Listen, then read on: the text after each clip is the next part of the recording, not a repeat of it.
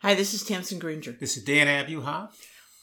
With Tamsen and Dan read the paper on June 5th, 2023. Yeah, you get yes, 2023. Yes, here we are. Well, it's confusing. It's not confusing to me. I mean, time seems to fly. I understand, but you've had but 6 months. Sometimes time stands still. No. And in many ways, it's amazing that it's 2023. And in many ways, I can't believe it still is 2023. Right, snap out of it. Well, we right. have to do the podcast. I'm there. Okay. So, another beautiful day. We've had several beautiful days in a row, but not enough rain for you, I know. We need more rain. No, yeah, we really, really need rain. Well, we can't do anything about that. There's a lot we can control. We can do the nude rain dance. You can do the nude rain dance, yes. That will be up to you. You're in charge of that. It's your department. I look forward to that. So, another busy week. I don't know. We have new neighbors. Another busy week in I have to think about it. Paradise. And we saw 2 movies, in a sense. 2 movies. 2 films. One in the movie theaters. We saw You Hurt My Feelings in Doylestown, where we are members. Don't rub it in. You Hurt My Feelings. And that is the movie... we went to see it because your buddy, Wesley Morris, gave it a rave review in the New York Times. Wesley Morris is number one is not my buddy, but he did give it a rave review. That's not why we saw it, but he did give it a rave review. It encouraged us. Yes, he gave it a critic. Well, I'm saying to myself, how could Wesley Morris likes this movie? Because usually he's got a pretty narrow lane of what he likes. And this was outside of that lane. And I said, well, I don't know. And it has Julia Louis-Dreyfus, who went to the same high school you went to. After I paved the way. Which makes her the second funniest person to go to that girls' high school. And but there's a large gap. And Tobias Menzies, who we saw as sort of the anti-hero in Outlander. Yes. He's the villain. Although, after watching him in Outlander, I never wanted to see him again. He plays a horrible makes him a very effective actor. And I did look him up, and he's been in 1,000 things. I mean, talking about a working actor, oh my God. So we're basically not giving him all his due. He's been in a million things. We happen to see him in Outlander. And the premise and the advertising line in this movie, and the way it's previewed when you sit and see the previews, is that Julia Louis-Dreyfus plays a writer in New York, and she's happily married to her husband, a therapist played by Menzies, and everything's going swimmingly. And then by accident, she overhears her husband talking with his friend about her latest book, and saying, in contrast with what he's been telling her, that the book's terrible. And she's devastated by this. And, and that's what the movie spins around. And it's a comedy of sorts, I think it's supposed to be. But a comedy of manners or, with some serious premise there. How does one manage this sticky situation? Well, the idea is about little white lies that you tell. Right. With the hope of benefiting someone. Right. And there's also a subplot involving their son. Well, there are 14 subplots, but I think subplot's a kind word for it. There are 14 things going on. Well, it's also about, what you tell your kid about their abilities. Yes. There are variations on their the theme. potential and their genius. We'll get to that. There's some real confusion about the difference between being married to someone and having a child. Somehow, people making this movie don't seem to understand. But in any event, what do you think of the film is where we start with this. I thought it was a little thin. Yeah. And it was not always tremendously entertaining. Well, you're being kind today. You're being kind today. Yeah, it was about as small a movie as you could possibly have. Too small. And here's the thing. What I said to you when we walked out of the theater, other than saying that you clearly are the funniest person ever to graduate Hilton Arms, is that it reminded me of a Woody Allen movie without the jokes, without any humor. And And I happened to look up the background of the woman who wrote and directed, who apparently is quite well liked in the industry as an indie filmmaker, a woman named Nicole Holofcener. And it turns out that she was brought up in New York for peace, but at an early age, when her mother remarried, she went to California. Her stepfather was in the movie business, and she spent a number of years, even as a young person, working on Woody Allen movies. So it's no accident that I saw it that way. It was all set up that way. And this does seem like a person from L.A. Some fond memories of the New York community or something. I mean, it's, in some ways a love letter to this particular upper middle class New York lifestyle. It's mythical upper middle class. I mean, but again, the key thing being without the humor. Now I understand that Woody Allen is terribly unpopular, and we're not going to celebrate Woody Allen lest we get in trouble here. But I have to say, he was funny, okay? And the movies were funny. I may have thought they were funnier than you did. Yes, but I think you need to be a New Yorker or a would-be New Yorker to really get into Woody Allen. Let me just say, or this film. No. Don't. But this film is miles from Woody Allen. Okay. The point is, a lot of people thought those films were funny. But what I'm saying is, this film is not funny. It's very insular. It's only going to be meaningful or remotely funny if you really value the same things. No, Tamsen. No, you got to parse this a little bit here. Yes. The Woody Allen films are insular, and this film is insular, and it suffered. They both suffer from that. But what saved the Woody Allen films were they were funny, at least funny to a lot of people, and this film is funny to no one.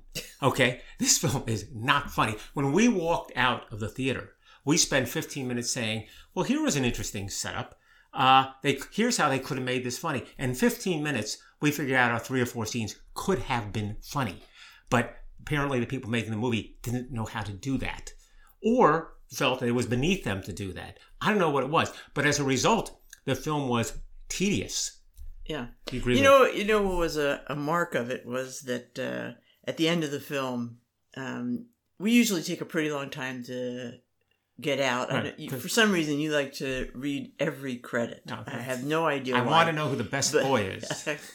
But this time we left actually before we got it scrolled all the way to the end.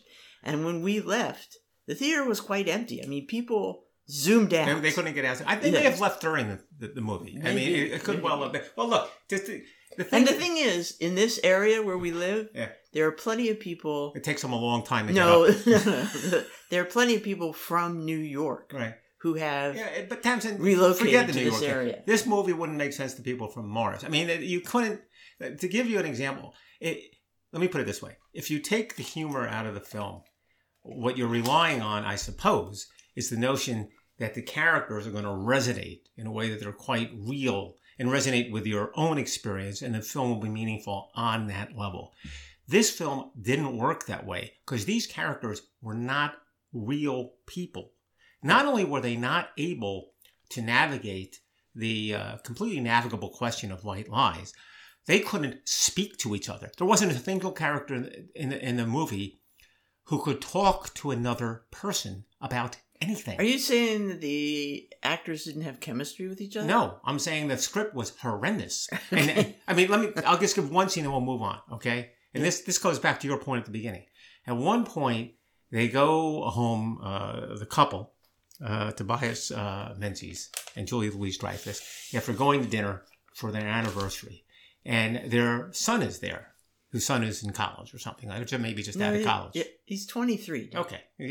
That kid would have had trouble getting through college at 23. But in any event, he's talking to them, and he says to them, well, you had a nice dinner. Yes, he says to them effectively, I don't remember the exact dialogue, that he feels excluded, that he was not invited to their dinner. And Julia Louis-Dreyfus says, it's our anniversary. And he says something like, well, that's the way you guys are. You always, the two of you, and you don't include me or something like that. He literally says that to them. And number one, remarkably, that scene goes through without a single laugh. How they do that, I don't know. And number two, she's stymied. She doesn't know how to respond. As opposed to saying, obviously, honey, I have a romantic relationship with your father. Okay? All right? You and I have a different kind of relationship. Surely you appreciate this. You have a living girlfriend. All right? It can't be that hard, right? Perhaps we could have dinner some other time. Tuesday, lunch. I mean, really, how hard is it? And then, on top of that, the father, okay, is not, I can't even figure out what to say. He's a therapist. The man's a therapist, and he can't say anything. So, to your point about insularity, though, the most horrific thought is that people outside of New York will watch this film and think that there are people in New York who can make a good enough living to live in these nice apartments in New York and have nothing on the ball and know nothing and be able to do nothing. And they're able to navigate their lives, which is just not true, but puts a negative spin on New York. So, really disappointing. And listen, I know some people like the movie. It's one of those deals, I don't know, you might say this is a red flag or not. Look at Rotten Tomatoes. Critics, 90% liked it, 92%. Audience, 60. On Rotten Tomatoes? Yeah, which is a huge gap. And it's not making any money at the box office, but, it's not supposed to. It's a narrow audience. Onward and upward. Onward. So the other film we saw was streaming. We're able to do that. We streamed. And we streamed in Bruges. Am I pronouncing that correctly? Yes. Thank you. In Bruges. Bruges How being... else would you pronounce it? In Bruges? I'm capable of a lot of pronunciations, honey. Okay? I'm doing the best I can. How would they do that in the original Yiddish? I don't know, but there's Flanders I would get to before I would get to Yiddish, okay? Flemish, you mean? Flemish. Flemish is what they speak in Flanders. We love Flemish. We love Flemish. Flemish and Flanders. I'm on to this. So Bruges is in Belgium. Am I right there? Yes, I am. And the movie takes place in Bruges, in Belgium. And what's interesting about it is that, well, it's just very strange. Well, it's an old movie. Yeah, it's 10 years old or 12 years old. And it's about two hitmen played by Colin Farrell and Brendan Gleeson. And it's almost too difficult to describe the plot. It's an odd situation. But it's kind of offbeat and quirky and funny and a little violent at the same time. And what I remember the movie being famous for, and people saying at the time, it's interesting in part because you get to see Bruges being a destination. Right, that was back in the time. Suddenly, especially Americans were beginning to notice Bruges, which is a super charming, medieval little city that we've been to. In fact, we stayed at the hotel where Colin Farrell stayed. Right. They had rebuilt it afterwards. Well, we went after the movie. Repaired it. But we hadn't seen Cleaned the movie. it up. But you were excited when the movie came out. We didn't see it at the time because there's a lot of art that's associated with Bruges, I believe, and a lot of history. And it's interesting that you get to see a lot of that in the film, even though the film is not a travelogue film. But they do show you a lot. Except they do some sightseeing. They do a fair bit of sightseeing. Yeah, with Colin Farrell grimacing the entire time, like, oh my God, we're seeing this. To the end. It's like me. And that was one of the nice things about it. Even at the end, usually these films, there's some knucklehead who, doesn't want to see something or do something, and then he does it and he sees the light and now he's a believer. Not this guy. He still hates sightseeing. I'm with him. Still hates these old buildings at the end of the film as much as he did. Now, you like this movie. I like the movie. Yeah. I wouldn't say I loved it, but I liked it. It was interesting. It was crazy. Yeah. But it was very, to me, engaging. Mm-hmm. And, it wasn't... it wasn't sugar-coated or... Well, it definitely wasn't sugar-coated. Or dressed up. It was, kind of real in a very ridiculous way. Yes. Well, that's the deal. So this is a Martin McDonagh movie. And Martin McDonagh's films have that sort of aspect to it, that they set up kind of odd scenarios and often violent scenarios, but underlying all this is some kind of ethical dilemma where the characters are working through what they think is a strict moral code, which leads them to take sort of bizarre actions, right? So much better than Master Gardener. I cannot even begin to tell you. Let me just say something about Master Gardener. It was funnier than You Hurt My Feelings. Okay? So you can't put Master Gardener down. So Martin McDonagh is kind of a genius, all right? I mean, how people do this, I don't know. Because he has written some great plays that we've seen in New York. He wrote The Beauty Queen of Leanne. He wrote A Skull in Connemara, which we saw Roundabout, and Cripples of Israel. He wrote a bunch of plays, 5 or 6 plays, which are, were successful, well thought of plays. And then he turned to screenwriting, and he wrote 3 Billboards Outside Ebbing, Missouri. It's a film that we saw that was quite well liked, and we liked it.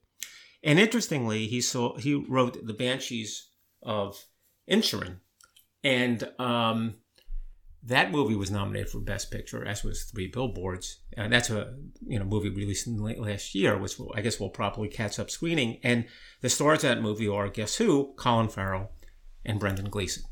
So I assume it's going to be right up our alley. And just to finish Martin McDonagh, his romantic interest is Phoebe Waller-Bridge of Fleabag. So, he's got it all going on. He's a very interesting guy, and his films and his plays are interesting. And how many people are there who are successful playwrights and successful screenplay writers? You made an interesting point about why he writes screenplays. Yeah.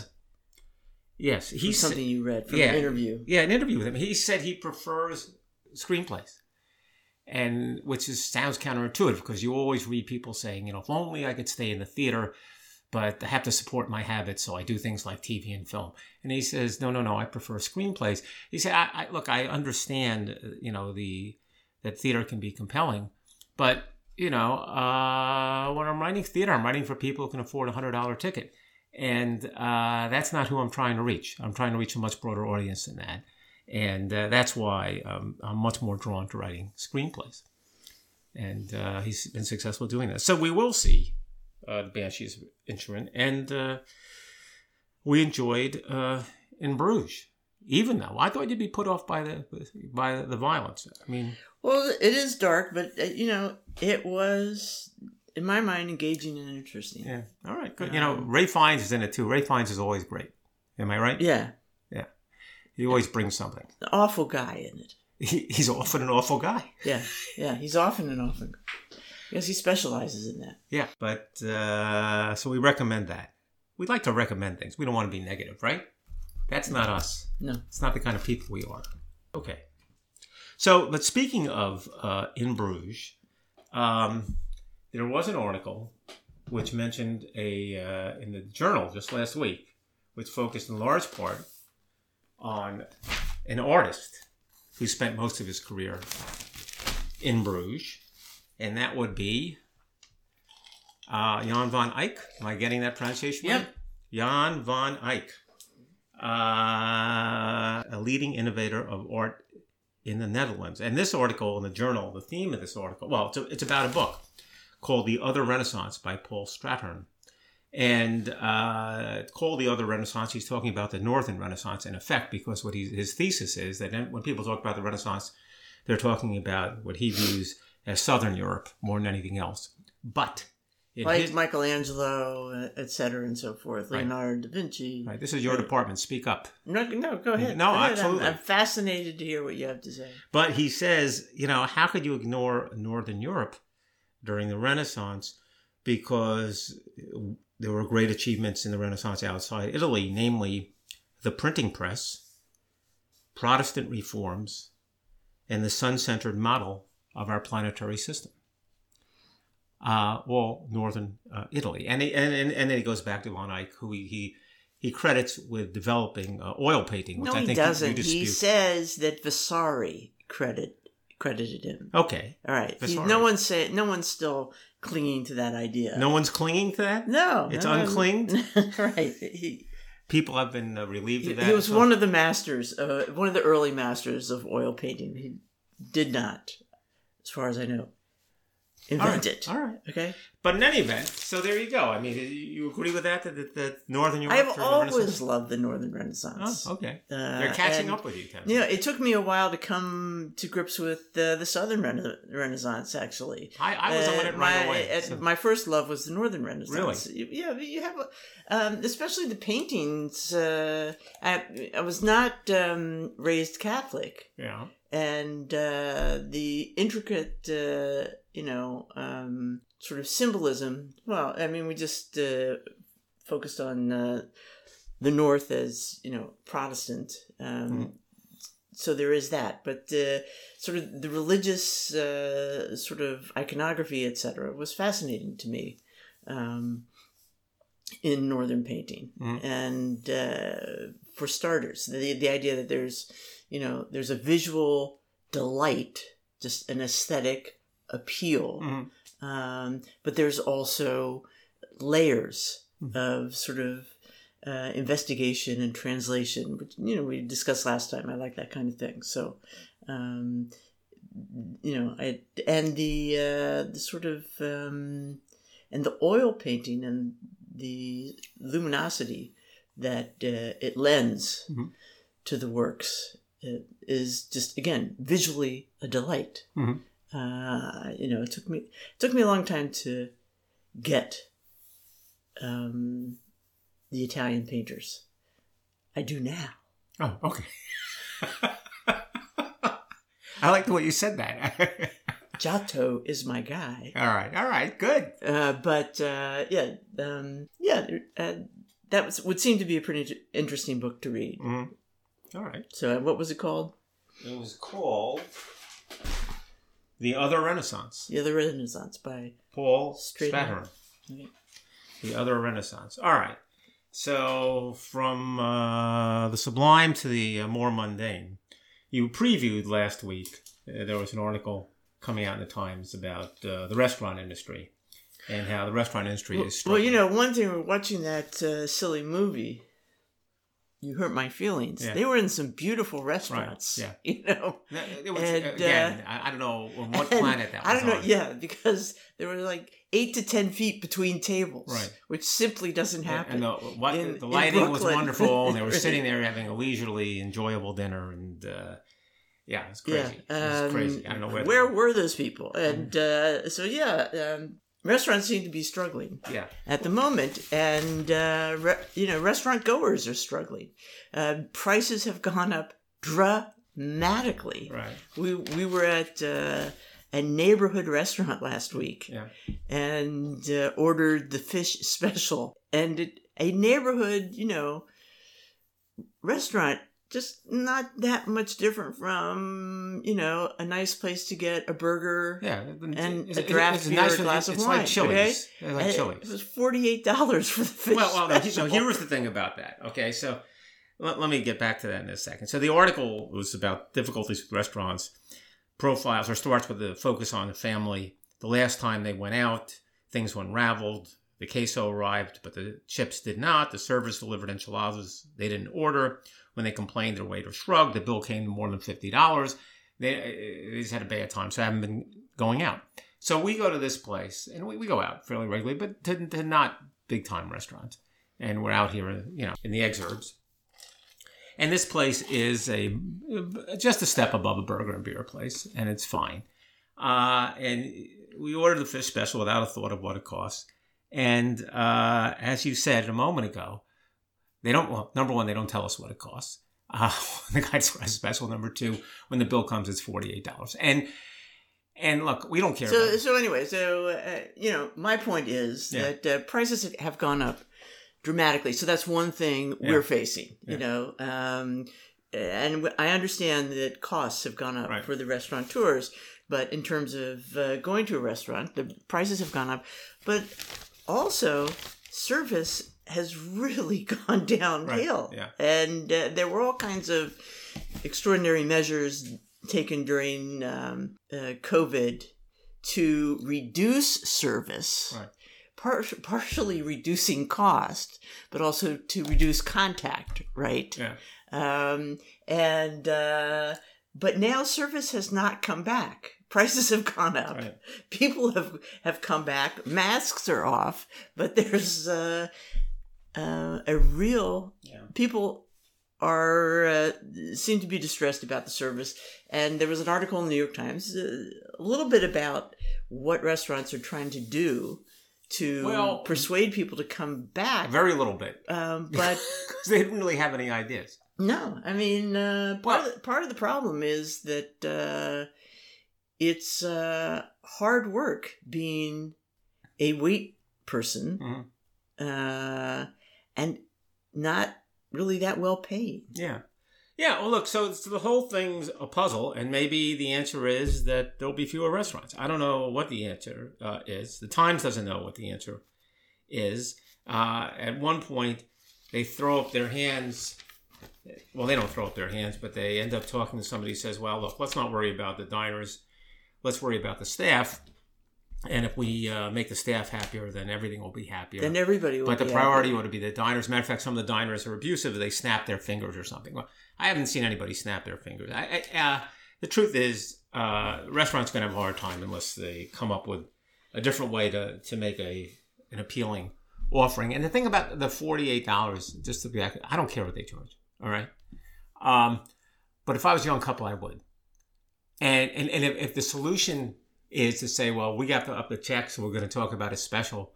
We're not going to tell people the price, and it's going to be tremendously out of keeping with everything else we charge, which is what this felt like. And that way we'll get ourselves an extra $15. You can't do that to people because people feel like they've been had. Well, I said to you, it wasn't that long ago that people did make a big stink about, not hearing the price for the specials when the waiter gives the specials. And then for a while, it was the thing. Yeah. People would recite the specials and tell the price with each one. Now they're sliding by it. But let me say, people have already voted with their feet. Places. There were no young people in the restaurant. Yeah, and you can't, right. And the thing that worries me is that we need some new, interesting, creative, inventive, welcoming restaurants. And the costs are so high. Yeah. It's hard for you to imagine young, creative, aspiring chefs, etc., getting into this business. But you could succeed if you went about the right way. I do think so. It's no small service is no small thing. No, you can make a good meal at home. Yeah, but part of the reason you go out is to have a seamless, comfortable, welcoming experience. But you want to see the restaurant making an honest effort to provide you that. Yeah, and when you don't see that, it's pretty off-putting. We're happy to pay for it. Yeah. We are absolutely happy to pay for it, but it ain't there. Well, look, that's a tough one. The other tough one, although it's a very different article in the Times, is movie theaters. And I was reading an article I've read every 6 months, which is how movie theaters are struggling to attract people back into the theaters, as opposed to watching movies at home or not watching movies at all. And how they doing that? And here's what the Times says. Cinemas were already upgrading before the pandemic. Cushier seating, bigger screens, better sound equipment, tastier food and beverage options. And now they're building on that with things like service, that you can press a button for waiter service, seats that move in sync with the movie's action, provide special effects like a blast of hot air during windy scenes, amusement park rides in the lobby for the kids, all kinds of crazy stuff, for which they'll charge. But all the efforts and experiments that movie theaters are undertaking to get people back, maybe they'll succeed, maybe won't. I mean, obviously they recognize they have to do something, right? Yeah. But you know what really works, and the only thing that has worked is a movie like the Super Mario Brothers movie, which everybody went to see apparently who had young kids, and the movie theaters were full for a week or 2 weeks and 3 weeks without any wind in people's faces. So maybe that's what they need. I don't know. But they have all kinds of pictures here of chopped salads being delivered and, bartenders making drinks, and et cetera, et cetera, et cetera. We, of course, have never seen a theater like that. But nor do I really want to. I think that's going to be distracting Yeah, I think from the experience. I think it's for young people. I don't need all that. No, I don't need that either. Well, you want to, and I don't think generally people do, because most of the movie theaters we were going to, what is the one thing that was always empty? What? The snack bars. Right.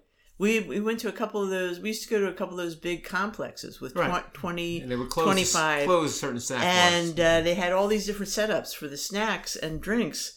And they would end up, closing them down, not utilizing them. It's not clear it's because people weren't using them or they couldn't staff them. I was never clear on that. Back in the heyday, it's...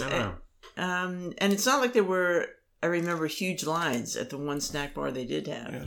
So I don't know what the deal is. You're thinking of Hamilton, right? Yeah, but anywhere you would go. Yeah. Look, I'd rather... There's always... put it this way. Restaurant's tough. I'd rather own a restaurant than a movie theater. I mean, that's tough. The movie theater business is tough. Especially right now. Yeah. And maybe it's the movies we see, but you're always saying, I hope this movie theater stays in business. And several of them have not. Right. Well, the ones we go to are not. Yeah, Hamilton is gone. Yeah. And we used to go to a little place up here in Flemington on 202. Is that closed? Oh, many years ago. Is that right? Oh, yeah. There's a CVS there now. Oh, no, I know the one you're talking about, but there's still one in, High something or whatever. Yeah. That's in a totally different direction. Yes, but I know, well, I don't know directions, but it's nearby. Okay. And finally, since we're talking about, we did mention briefly serving drinks, snacks, and this included, I should have said, alcoholic drinks in movie theaters. There is a controversy, sort of, and it's sort of lame. In New York, you're not allowed to sell wine at Wegmans, the Times says, or any other supermarket. Apparently, you can sell beer in New York supermarkets, but not wine. And why is that? The whole rest of the country. You have asked the right question, and the answer is no one knows. And there are legislators in New York who are interviewed for this article, and they're saying, "Oh, we're studying the issue." And if you ever wanted a lesson in how awful state legislatures are, and how people lobby, and the political process is horrible, and all that, you'd read this article, because there's no reason not to do it, and all kinds of special interest groups are weighing in, and including Wegmans, who's spending money hiring lobbyists saying, this is crazy, why can't we sell wine? And there is no reason. But that doesn't stop, the law from prohibiting You bring wine. this up because we do buy wine at Wegmans. That's why we New Jersey. live outside of New York, because we can't stand that law. We want to buy wine at Wegmans.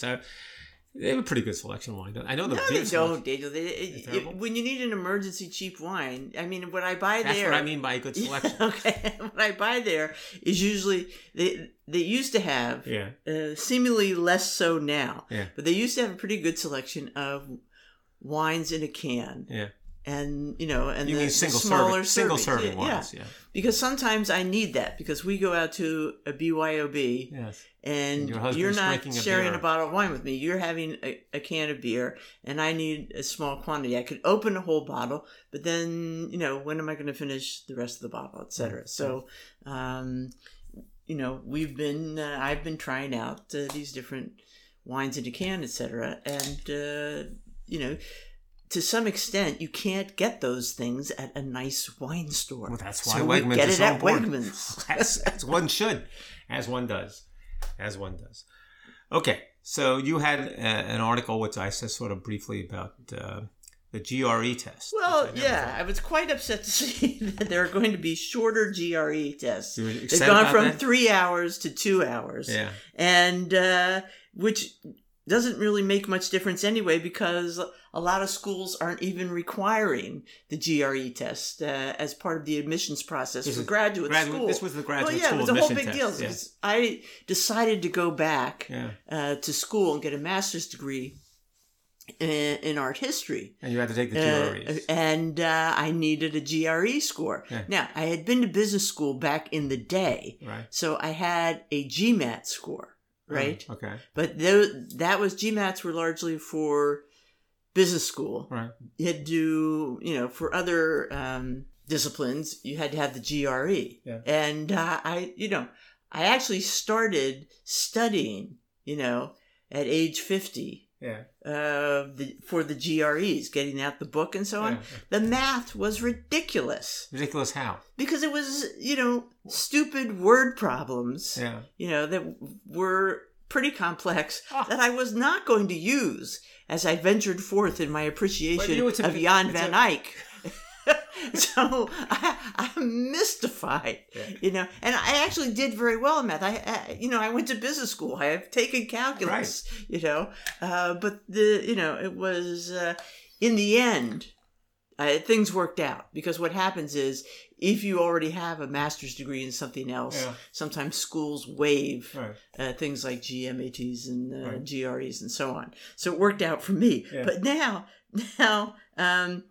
GREs and SATs, etc., looks like they're going to be a thing of the past, which is so weird because I don't think SATs will be a thing of the past. SATs are really dwindling. I understand.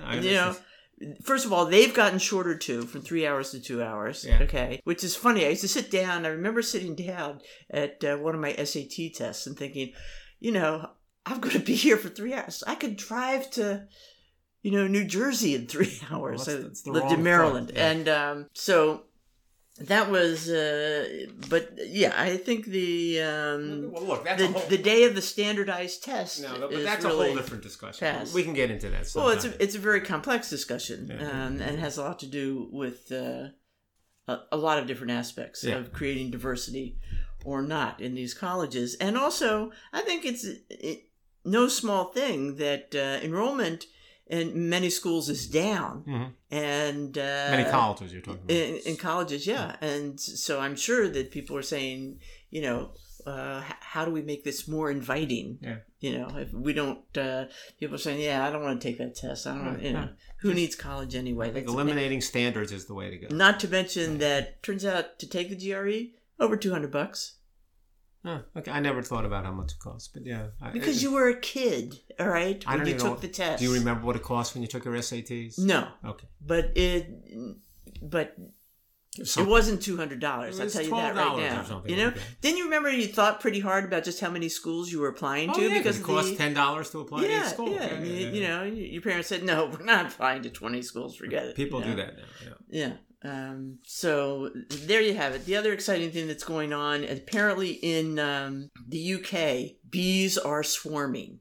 Bees are swarming more than usual. Okay. Swarming is when bees kind of jump up and say, it's getting crowded here. Some of us are going to have to leave. And they gather around a queen and they go off somewhere, and you see them in these huge clusters, in a tree or a telephone pole or in a chimney somewhere. And the beekeeper people and the bee control people are super, super busy, much more busy than they are other years. Now, we're happy about this, right? Because there's a lot of concern about the decline of the bee. We need them as pollinators to keep all this great nature going, know. So it's probably a good thing. And so even though it seems a little scary, the honeybees are not the ones who are going to sting you and send you into anaphylactic shock. So don't be distressed. Nice. You see this kind of thing in the US. I wasn't worried about it at the beginning. Well, we're going to the UK, but I think by then, when we're there, the swarming period will be kind of reduced. All right. Okay. So then finally, I know here's something that opened your eyes. Opened your eyes. Well, this I thought was interesting because it talks about extremely verbal toddlers. Yes. Okay. And we happen to be acquainted with a couple of verbal toddlers.